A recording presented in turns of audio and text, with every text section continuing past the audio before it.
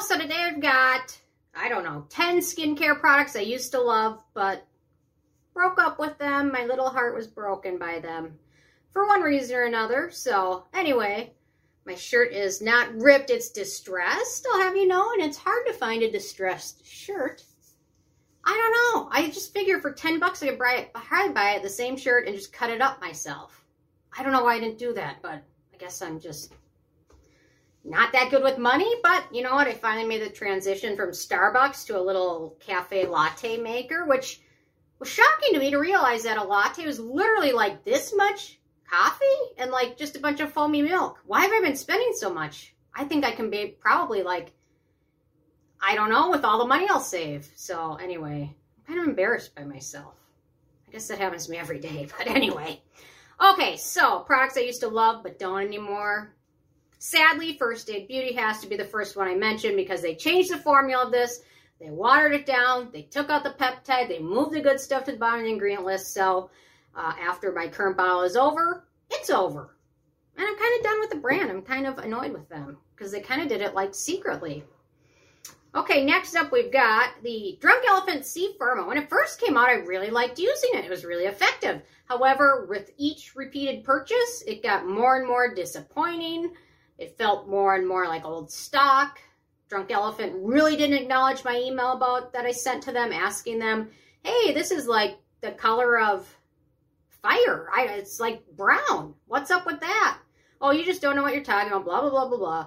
We put something in it to make it look that, you know what? No, I'm not a fool. I know it's not supposed to look brown. And for the frickin' price, they could at least manufacture like once a month so people don't get like 7-month-old stock.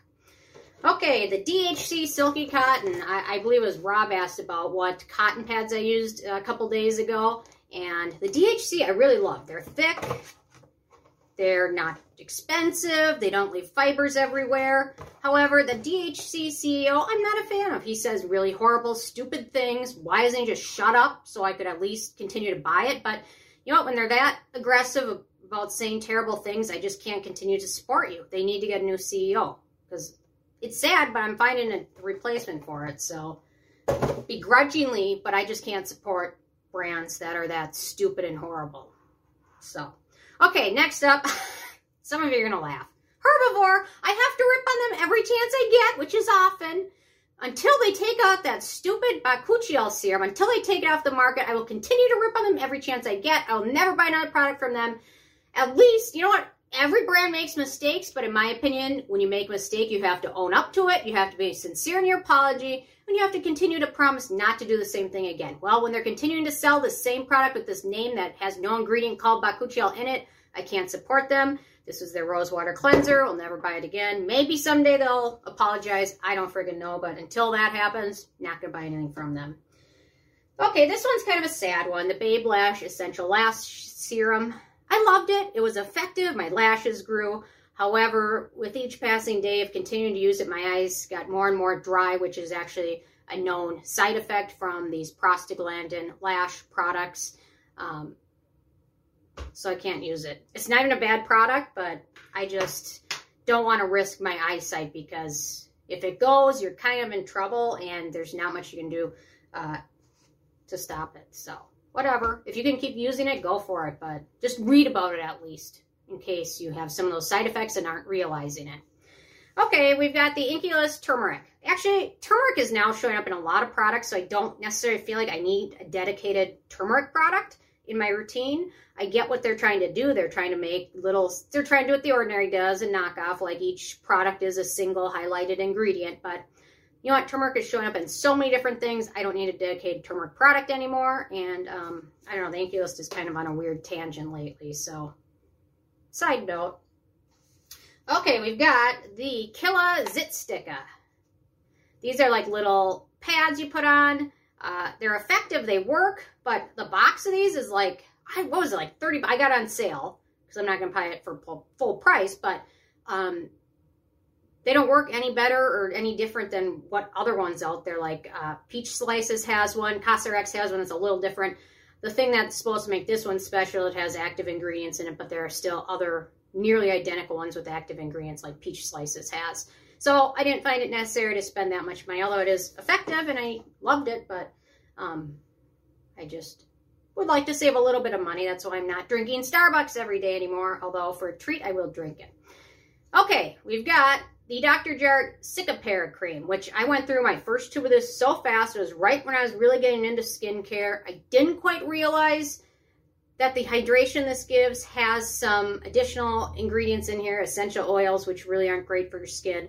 It feels nice. It's super thick, but you know what? You can get something similar that's super thick and hydrating without the essential oils and probably save 20 bucks in the meantime. So I don't feel the need to repurchase this one again. I did repurchase it a few times.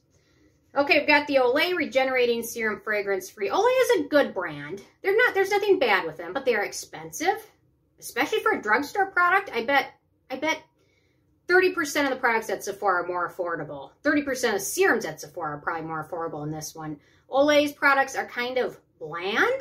They're not super exciting. I think they make it for the mass market so that the most amount of people can use it without issues, and results might not be the most impressive, but most people won't have issues or reactions. So nothing wrong with it again, but just I'd rather go with something with a little bit more exciting ingredients.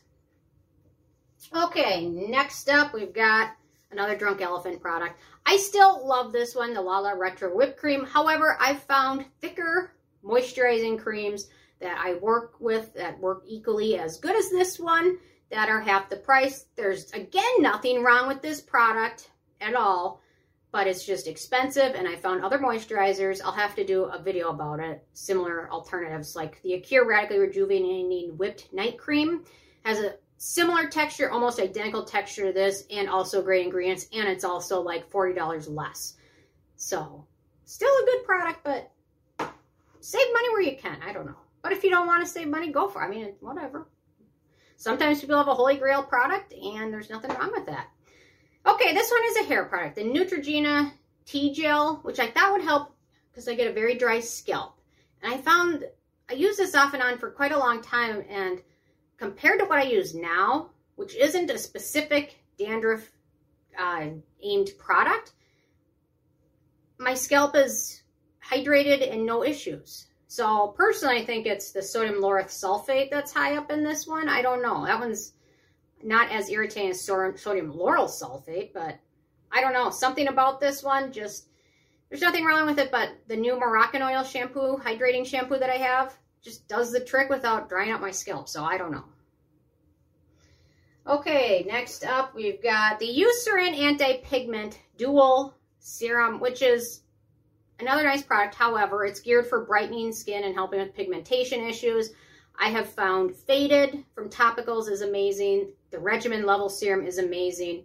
So I don't really feel like this one can compare to some of those because it's still good. It still helps with pigmentation, but some of those other serums do as good of a job. And this one is kind of a pain to get sometimes in the US.